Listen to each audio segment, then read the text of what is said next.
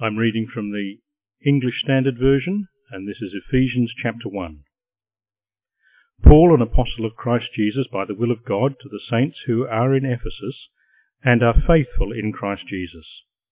Grace to you and peace from God our Father and the Lord Jesus Christ.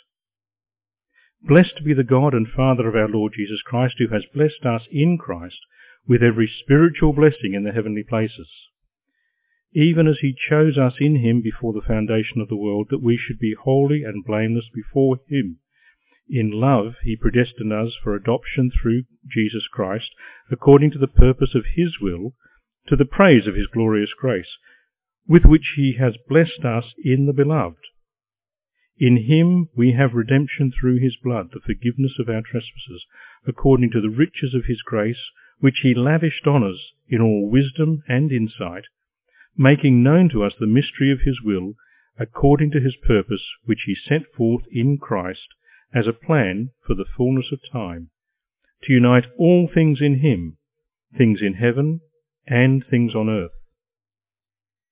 In him we have obtained an inheritance, having been predestined according to the purpose of him who works all things according to the counsel of his will, so that we who were the first to hope in Christ might be to the praise of his glory. In him you also, when you heard the word of truth, the gospel of your salvation, and believed in him, were sealed with the promised Holy Spirit, who is the guarantee of our inheritance until we acquire possession of it, to the praise of his glory.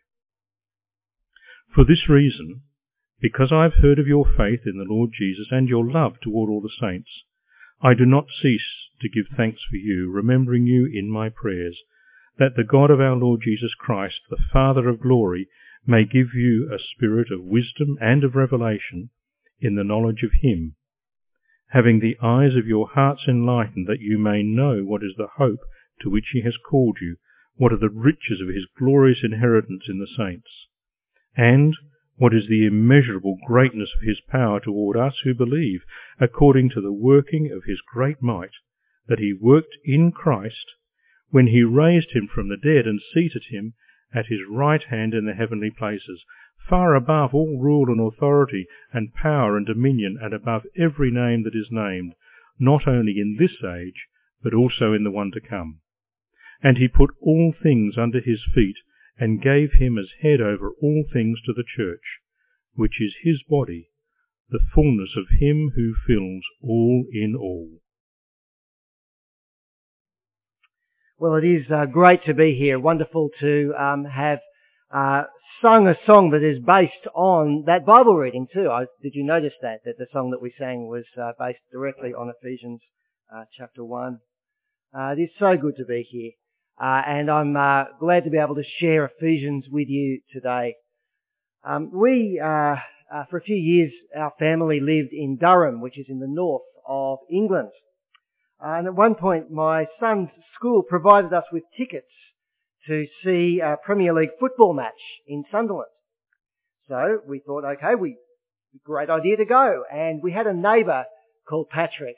And we said to Patrick, how do we actually get to the Stadium of Light, which was in Sunderland, which is where we were going to see this match.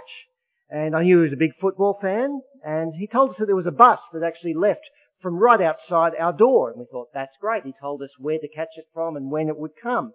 So the day arrived, and we hopped on the bus with Patrick, and the bus turned out to be, as we got on, we didn't realise this, but it turned out to be the Sunderland supporters bus.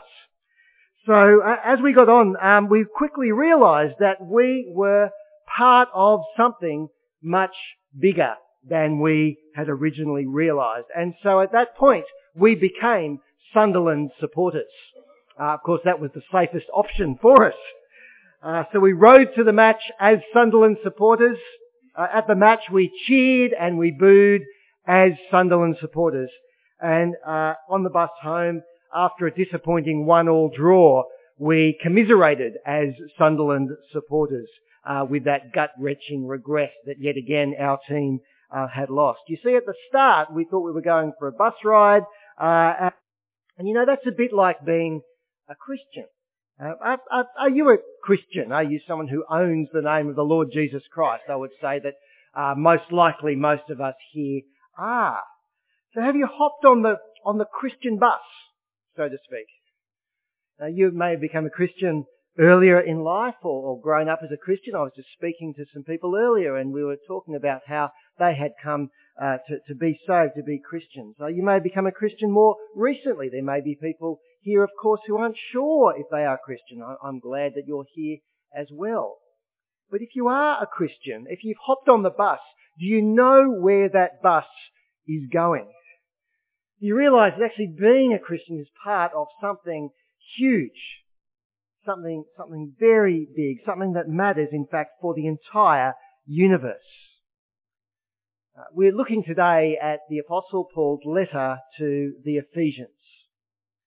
And Ephesians is an amazing letter. It really is. Paul is writing it from prison, most likely writing it from prison in Rome. And Ephesians is a little bit different to Paul's other letters. That's because it's not written necessarily just to one particular church or just to one particular individual. It's not just written to people in Ephesus. It seems to be broader and bigger than that. What makes me say that? Well, Paul had spent 2 years at least in Ephesus teaching and preaching in this city which is in modern day Turkey. But in this letter, as we read it, there are no direct personal statements. And he doesn't talk about their exact circumstances. In fact, he says, I assume that you've heard this, I assume that you've heard that. So it seems that Ephesians is broader, that Paul is writing to Christians, yes, including Ephesus, but broader in and around Ephesus, throughout the area of what was ancient Asia Minor, probably, the place that we know today as Turkey, and maybe beyond that. He's addressing it to a broad range of people. It's a letter with a big audience. But it's not just because it's got a big audience. In fact, it's a letter with very, very big ideas, huge ideas. And in Ephesians, Paul spells out God's great plans for his universe. And he helps us to see how we fit into those plans. Now, the letter has 6 chapters. There are 3 talks today. In the first talk, we'll be looking at chapters 1 and 2. In the second talk, chapters 3 and 4. In the third talk, chapters 5 and 6. We're not going to be able to look at every detail in the letter, of course, but we'll be looking at some really key areas and key passages within that letter. So let's start now by looking at Ephesians chapter 1, shall we? The chapter that Chris just read for us. And we'll see here that we are part of God's great plan for the universe. And that is a good and wonderful thing.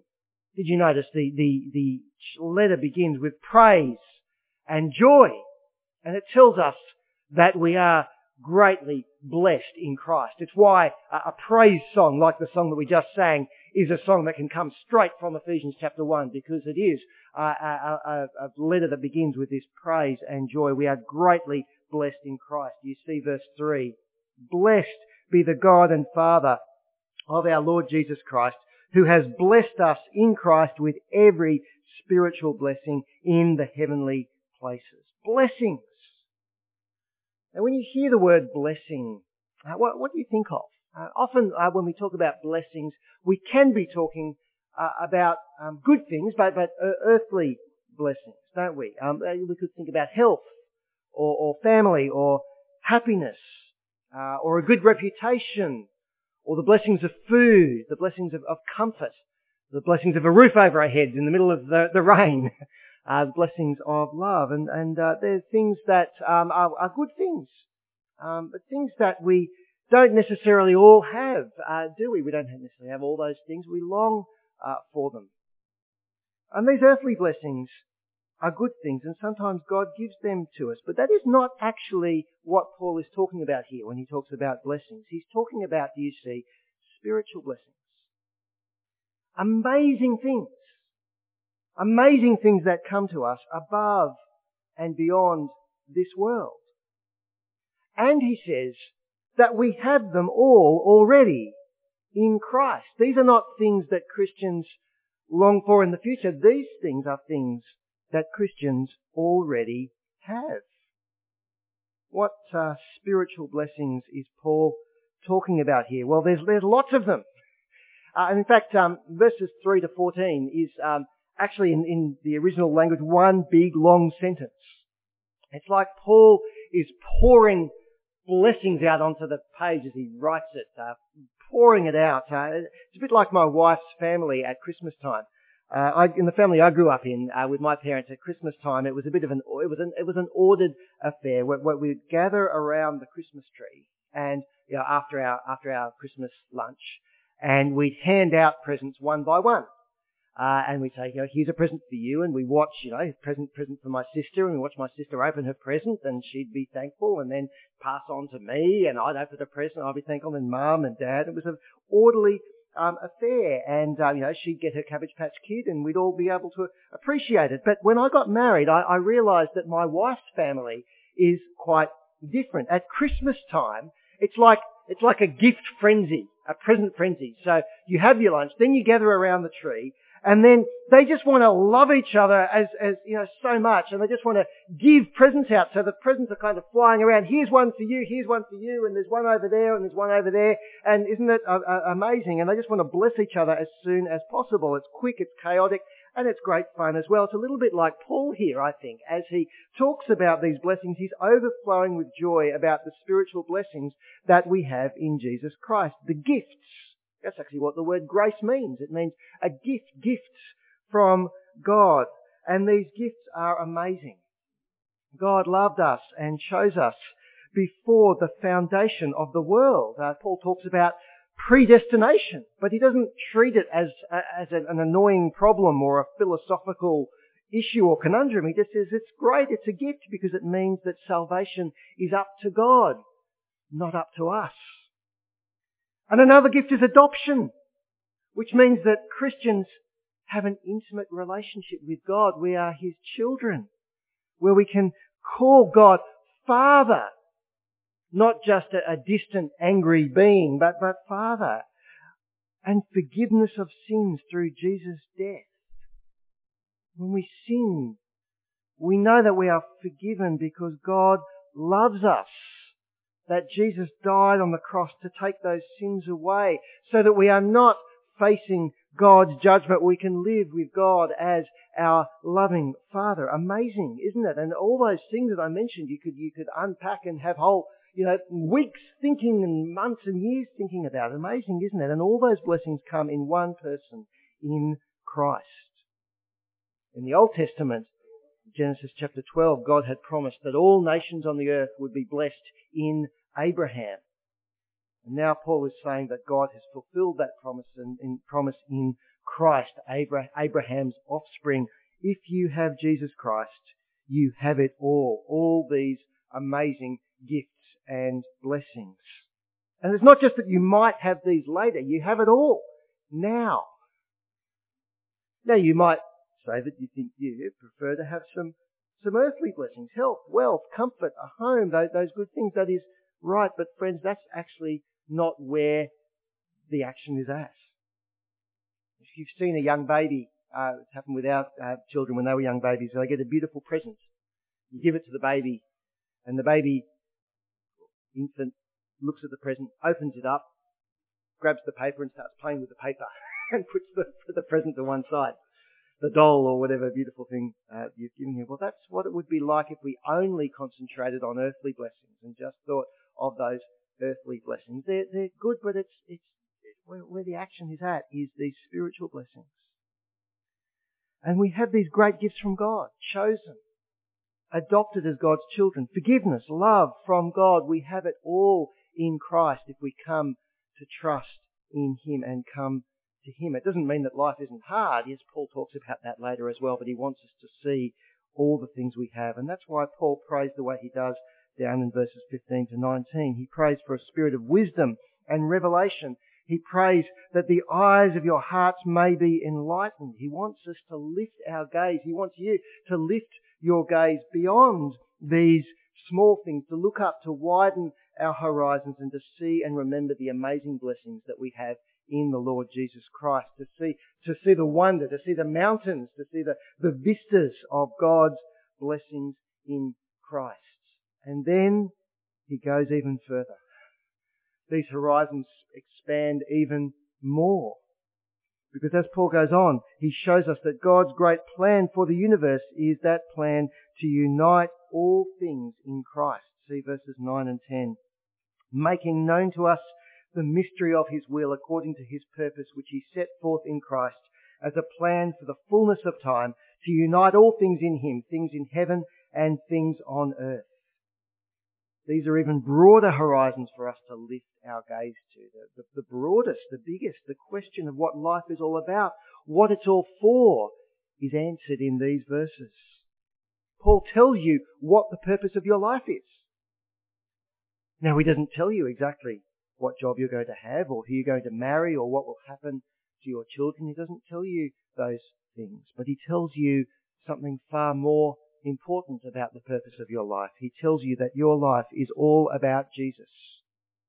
And he tells you that God is at working everything towards that end. The world, including our lives, is here to serve Jesus. Down in verse 20 and 23, Paul tells us that Jesus Christ has been raised from the dead and he's ascended to heaven.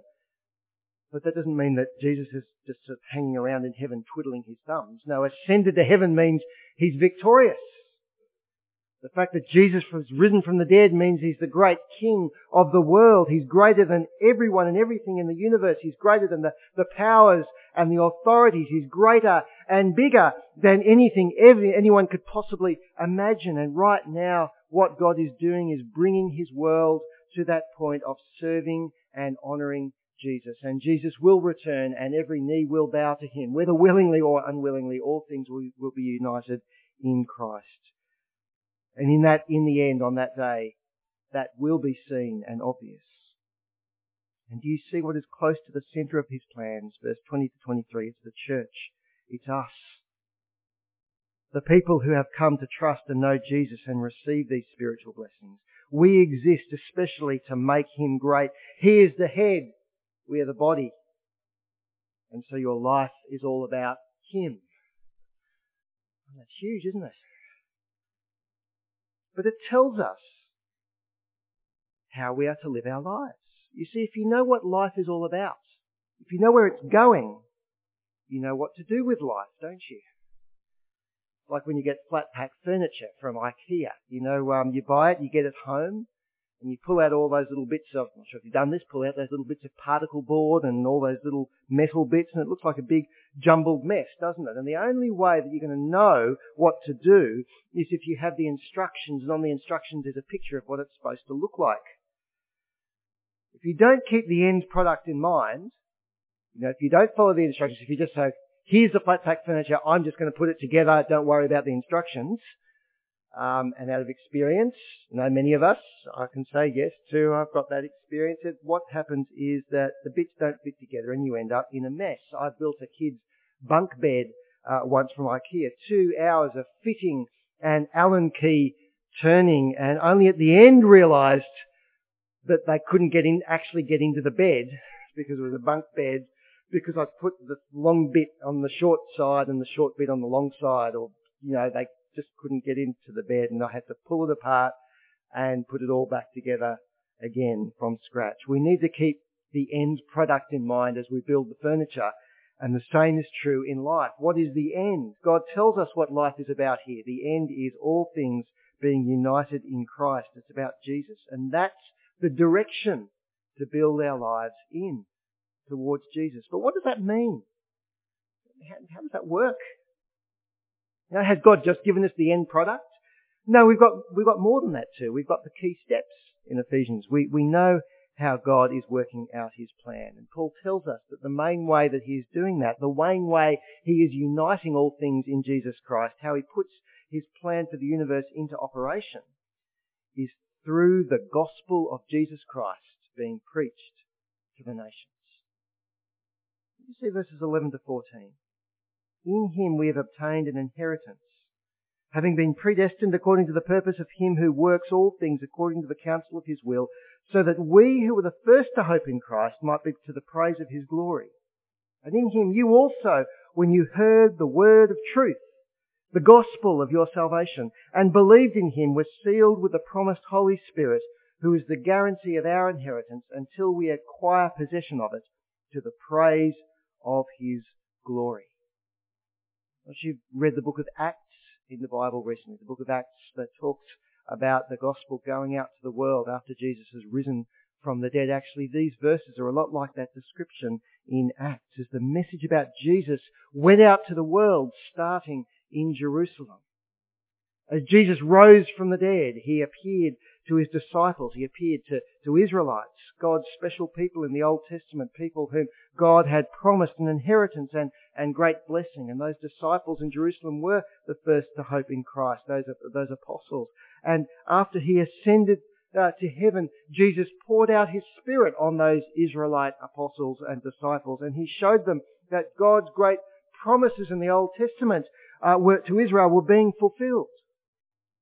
But it didn't stop there. Jesus didn't stop there. He didn't just pour out his blessing on these first ones, this small group of disciples in Jerusalem, these Israelites. No, through his Spirit, he made sure that his blessing of Jesus Christ was preached from Jerusalem to the surrounding area and to the ends of the earth through Israelites like Peter and Paul. And this message about Jesus was called the Word of Truth, because it tells us the truth about God and his world.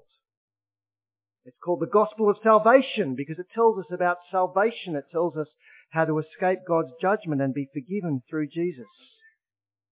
And this gospel was heard and believed in Jerusalem and in Judea and Samaria and to the ends of the earth. And in Acts we read about how even the Gentiles, those who were not Jews, Gentiles, they received the Holy Spirit as well as a guarantee that they too could inherit God's blessings through Christ. And Paul is saying, even these people in far off around Ephesus area, these Gentiles who were nowhere near Israel, even they had heard it and believed. They were caught up in God's great promises and plans for his world to unite all things under Jesus Christ, starting with people who believe and trust and are saved and are forgiven. And this gospel has come to us in Australia. The ends of the earth, you'd think, according to those who live in Jerusalem. Has it come to you? Because if it's come to you, this gospel, and if you've heard it and been forgiven, do you see that this gospel is not just a message about your own personal security and forgiveness? Yes, it is. It is about personal salvation. It is about being a child of God. It's a wonderful thing. But it's bigger too. This gospel is being preached in the world, heard by people in the world, and it is a part of God's great plans for his universe. The risen Lord, victorious in the heavens, bringing people to know and trust him, and it is still happening today. And that's what Ephesians is about. That's what we need to orient our lives to, and that's what we need to follow. How do we do that? How do we orient our lives to it? And how does the gospel of Jesus Christ change our lives and the lives of those around us?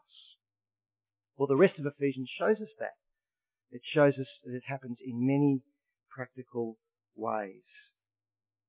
And now we're going to move into Ephesians chapter 2, and I'll ask Chris to read to us from Ephesians chapter 2. Okay, Ephesians chapter 2.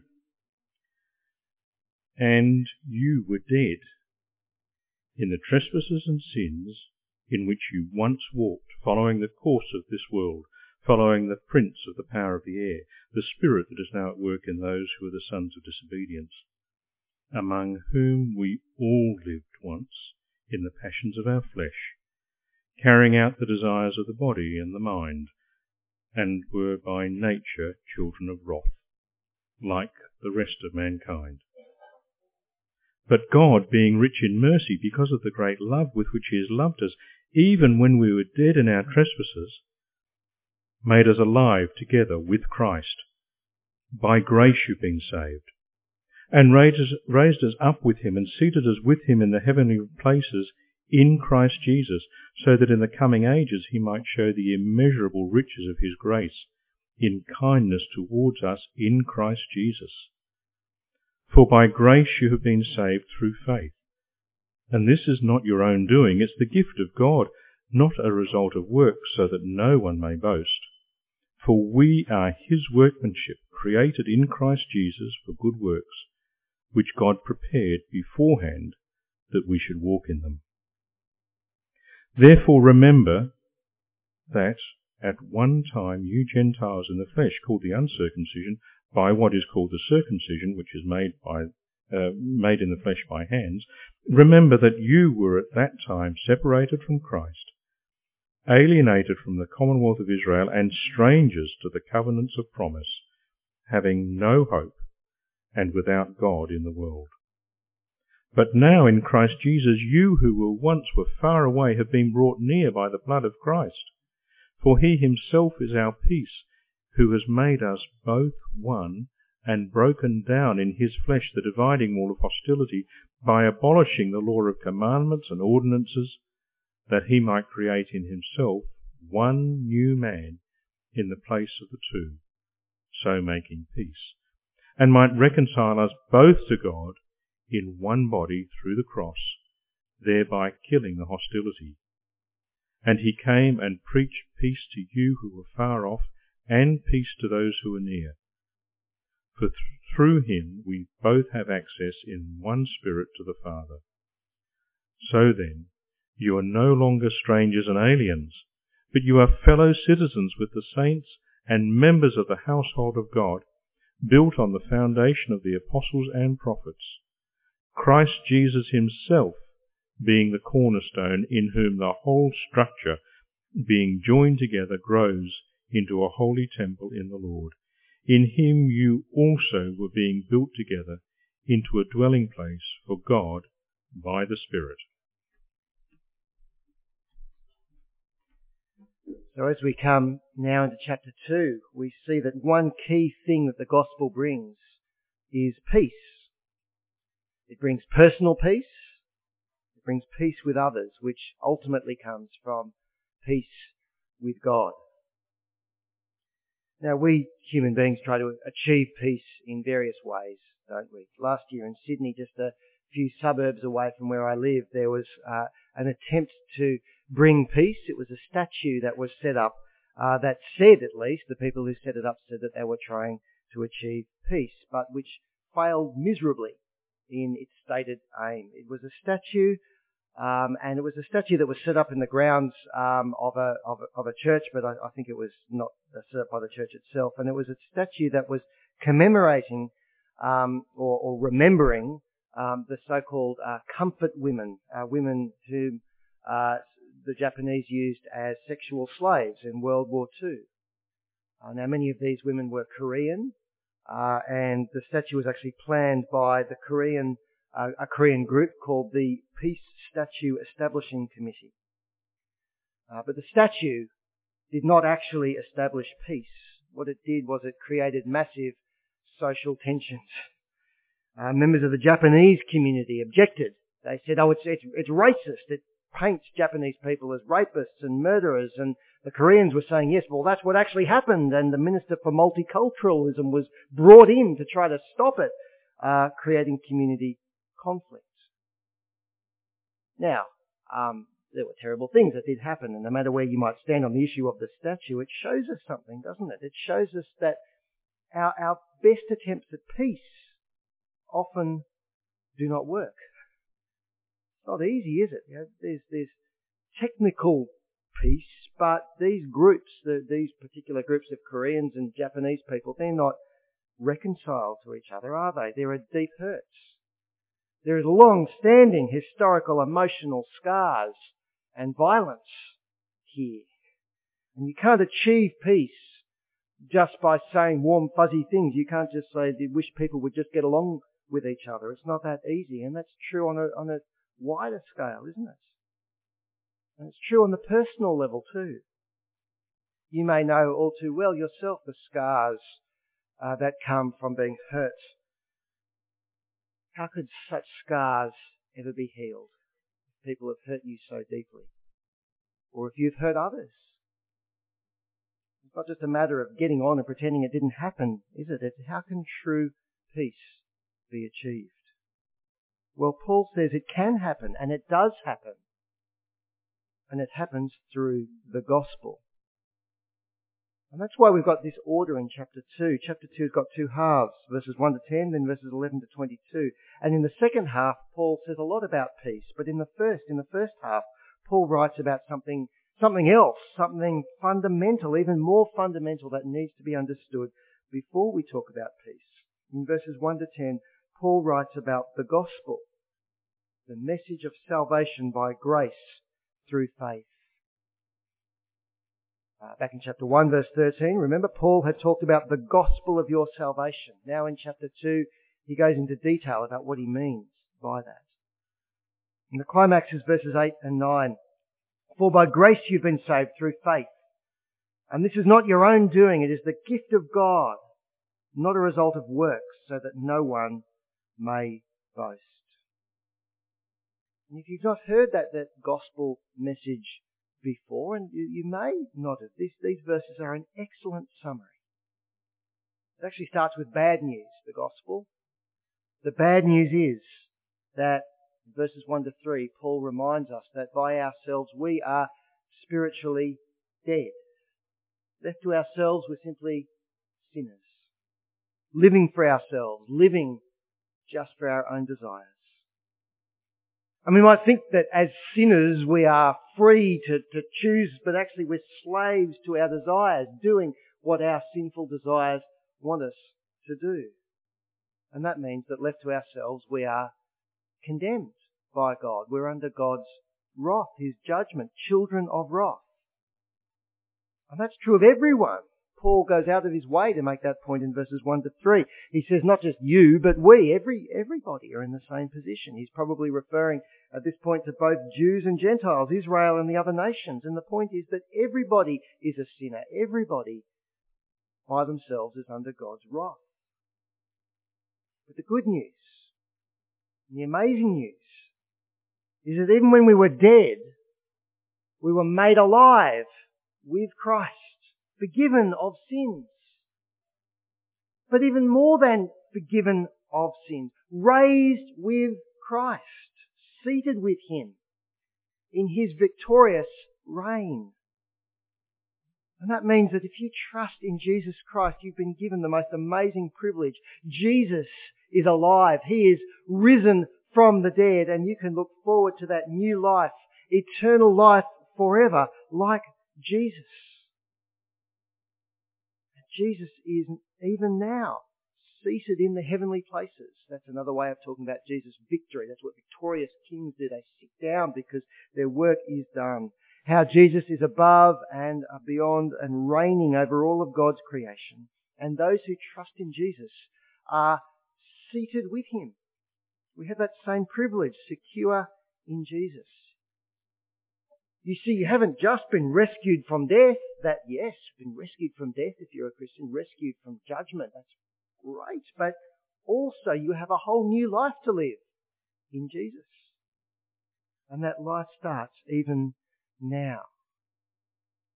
And so, yes, you can talk about the gospel as being rescued from God's judgment and having our sins forgiven. And that is absolutely true. Our sins are forgiven. It's so incredible.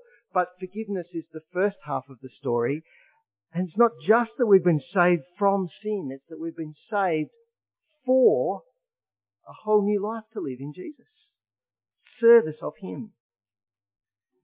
And this gospel declares that our forgiveness and our new life is entirely God's grace, His gift to us. In other words, it's not our own doing. We can't contribute anything at all to our own salvation.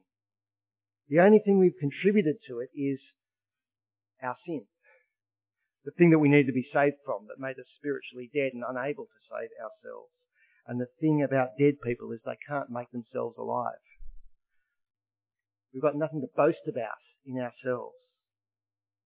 It's so important to realise, it's so important to remember that that's what being a Christian is, a saved sinner.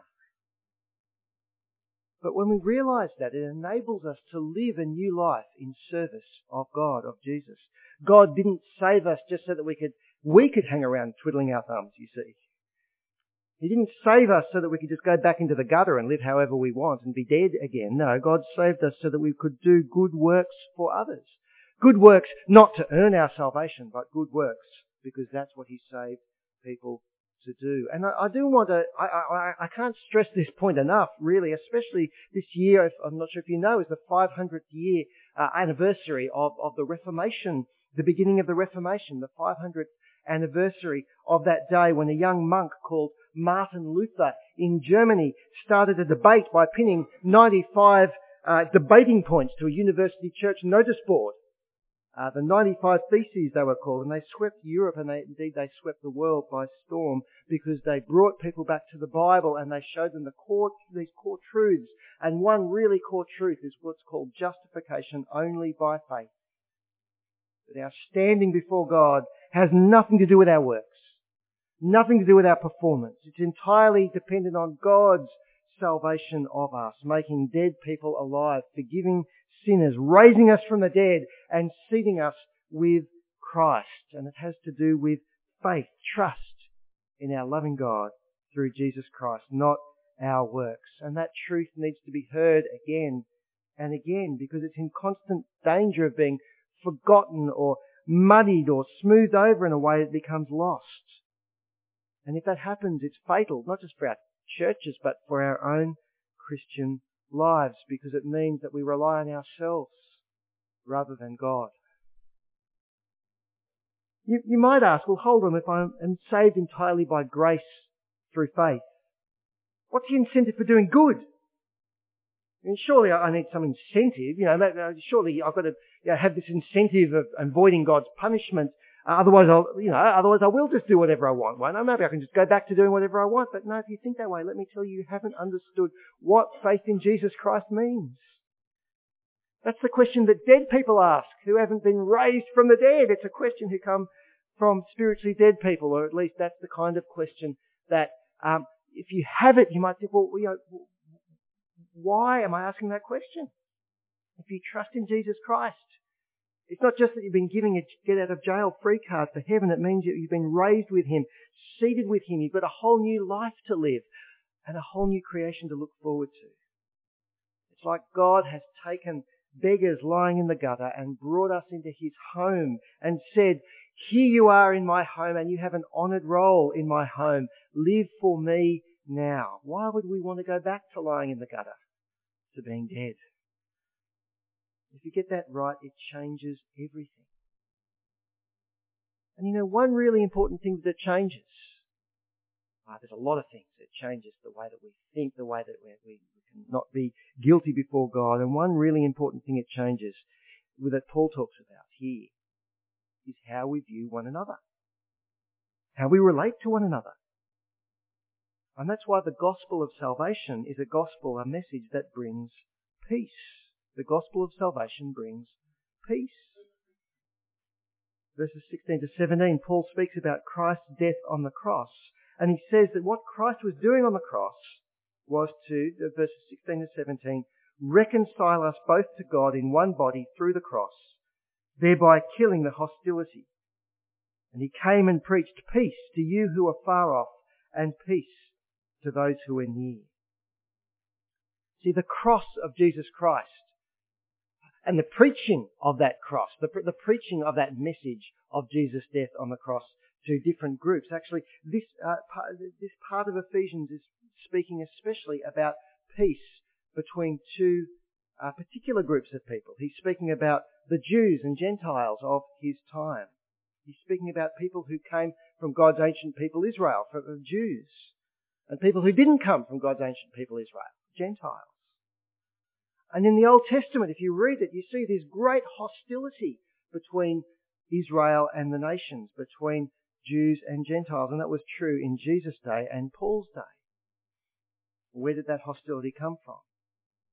Well, Jews despised the Gentiles. They were often afraid of Gentiles because Jews understood themselves to be God's holy and special and pure people with a special temple and worship, and that's what God had given to them. And they knew that Gentiles were immoral, they were impure, they were not holy, they were sinners, and they were without hope, without God in the world. And so that hostility between Jews and Gentiles was expressed in various ways. There were wars, there was bloodshed in history between Israel and many other nations. You read it, there were the massacres. And at this time, Jews and Gentiles called each other derogatory names as well. Using names, in fact, and this is explaining what's here, that using their genitals based on God's command to Abraham to circumcise himself and his children. And so often Jews were called the circumcision by Gentiles as a hostile thing, and Jews called Gentiles the uncircumcision, which was also a term of abuse. And the hostility was expressed even in the Temple of Jerusalem. You go to the Temple of Jerusalem at the time, the Gentiles weren't allowed into the inner courts of the temple because according to the Jews they were unclean, they were dirty, they were defiled. And in fact there was a wall between the court of the Gentiles and the inner court. So the Gentiles could go so far, but they couldn't actually get into the temple itself. And there was an inscription next to it, and this inscription is recorded for us in ancient historians, it's recorded for us in Josephus, and actually archaeologists have found an example of this inscription, and it's there. It's currently in the Istanbul Archaeology Museums. And this inscription reads, well, I'll read the English. The English translation. No foreigner is to enter within the balustrade round the temple and enclosure. Whoever is caught will only have himself to blame for his inevitable death. I mean, it's a threat. They're saying, if you come through, we'll kill you. And the Roman authorities would probably have overlooked it. Do you see the walls of hostility here? See, there was a real wall, a literal wall in the temple, but that pointed to a wider wall of hostility. Jews understood they were close to God, they were holy, they were special. The Gentiles, they were sinners. There was hostility, enmity, bitter rivalry. How could there ever be such a hope of peace in that situation? Well, for those Jews and Gentiles who heard the gospel and trusted in Jesus' death on the cross, peace did come. Verse 13 and 14. Now in Christ Jesus, you who once were far off have been brought near by the blood of Christ, for he himself is our peace, who has made us both one and broken down in his flesh the dividing wall of hostility. How did Jesus' death bring peace? How does the gospel bring peace? Because Jesus' death on the cross for our sins removes the hostility. How does it do that? The gospel of salvation tells us that Jesus died for our sins. The gospel proclaims to us that Jesus' death brings what? Forgiveness. And gives us a whole new life to live. And it tells us that our salvation is by grace, through faith. It's not of works, which means we've got nothing to boast in when it comes to God. And that means that when we think of ourselves and we think of others, then we cannot, like many of the Jews of Paul's day, claim that we are therefore God's pure, amazing, special, holy people and other people are not. Because we can't say that we're always the goodies and they're always the baddies. We can't do that.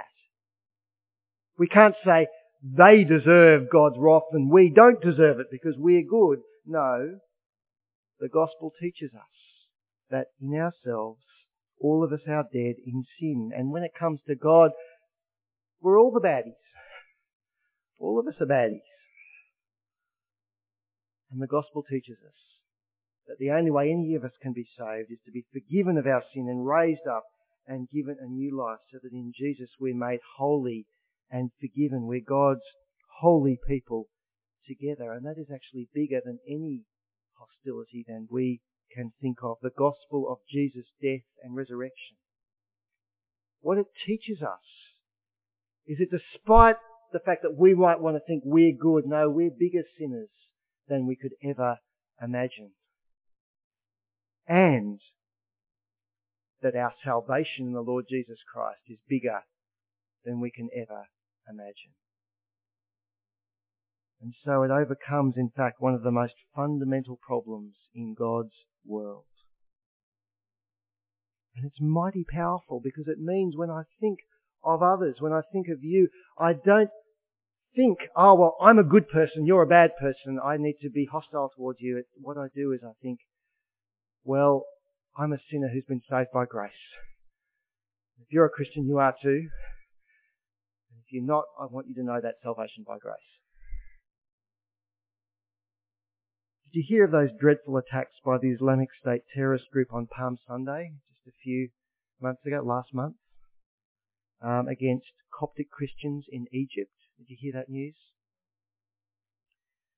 And did you hear the amazing, incredible response of many of those Christians who forgave them? Nassim Fahim was a man who died in the terrorist blast at St. Mark's Cathedral in Alexandria. And his widow was interviewed on the highly prominent talk show hosted by Ammar Adib. And this is what she said, with her children beside her, by the way. She said, I'm not angry at the one who did this. I'm telling him, may God forgive you, and we also forgive you. Believe me, we forgive you. You put my husband in a place I couldn't have dreamed of. And that confession stunned the talk show host and many Muslims throughout the nation. How could this woman have done this? How could she just pronounce her forgiveness? Well, it's not because she pretended it didn't happen. It was awful. And it really is awful. No, it's not because she was trying to be nice either or something. No. I mean, it did happen. And it is terrible. And those ISIS people need to be brought to account before the authorities. They need to answer before God. The killing must stop. And I'm sure if she was asked to testify against them, then she would. The hostility is huge and it is real. But the reason that she could forgive is because she knows something far bigger, far greater, even than that. Jesus has forgiven her sin. Jesus has raised her and her husband to life. And when we are tempted to hate, even our own Christian brothers and sisters, this is what we need to remember, isn't it? Yes, you may have been hurt. You may have been hurt very badly by someone. And yes, you may need to speak to them, or you may need to get closure somehow. You may be waiting for them to admit it, to repent, and that is right. You may need to get human justice done on some scale. That is right. It's not about sweeping it under the carpet. At times that is necessary and right and good, but even then we need to remember that there is something even bigger, something greater than our hostility. There is our own forgiveness in Jesus. And there is the fact that we have a whole new life to live. And even when the hurts are smaller, the gospel is the answer. Remember Jesus. Remember what he's done for you. Remember that gift. The gospel brings salvation and the gospel brings peace. Peace between us and God, and because of that, peace between one another. Not perfectly this side of eternity, and it is a peace that's true and real. And it's a real difference. It needs to make a real difference in our lives and the lives of others. So this gospel of salvation is huge, isn't it? It brings peace. Peace with God through Jesus' death and resurrection, but also peace with one another, which is actually a fulfillment of the great promises in the Old Testament. And friends, that's just one of the dimensions, one of the aspects of God's great plan for the universe in uniting all things under the gospel of under his Son, Jesus Christ. The horizons of God's plans are great and large. We'll see even more over the coming days as we continue to look at Ephesians. Let's pray. I think we should pray the prayer in Ephesians chapter 1. Father, we praise you for the faith and love of our brothers and sisters in Christ, and we pray that you, the God of our Lord Jesus Christ, the Father of glory, may give us a spirit of wisdom and knowledge, of revelation and the knowledge of him, having the eyes of our hearts enlightened, that we may know what is the hope to which you've called us. What are the glorious riches of your glorious inheritance in the saints? What is the immeasurable greatness of your power towards us who believe in the risen Lord Jesus Christ? In his name we pray. Amen.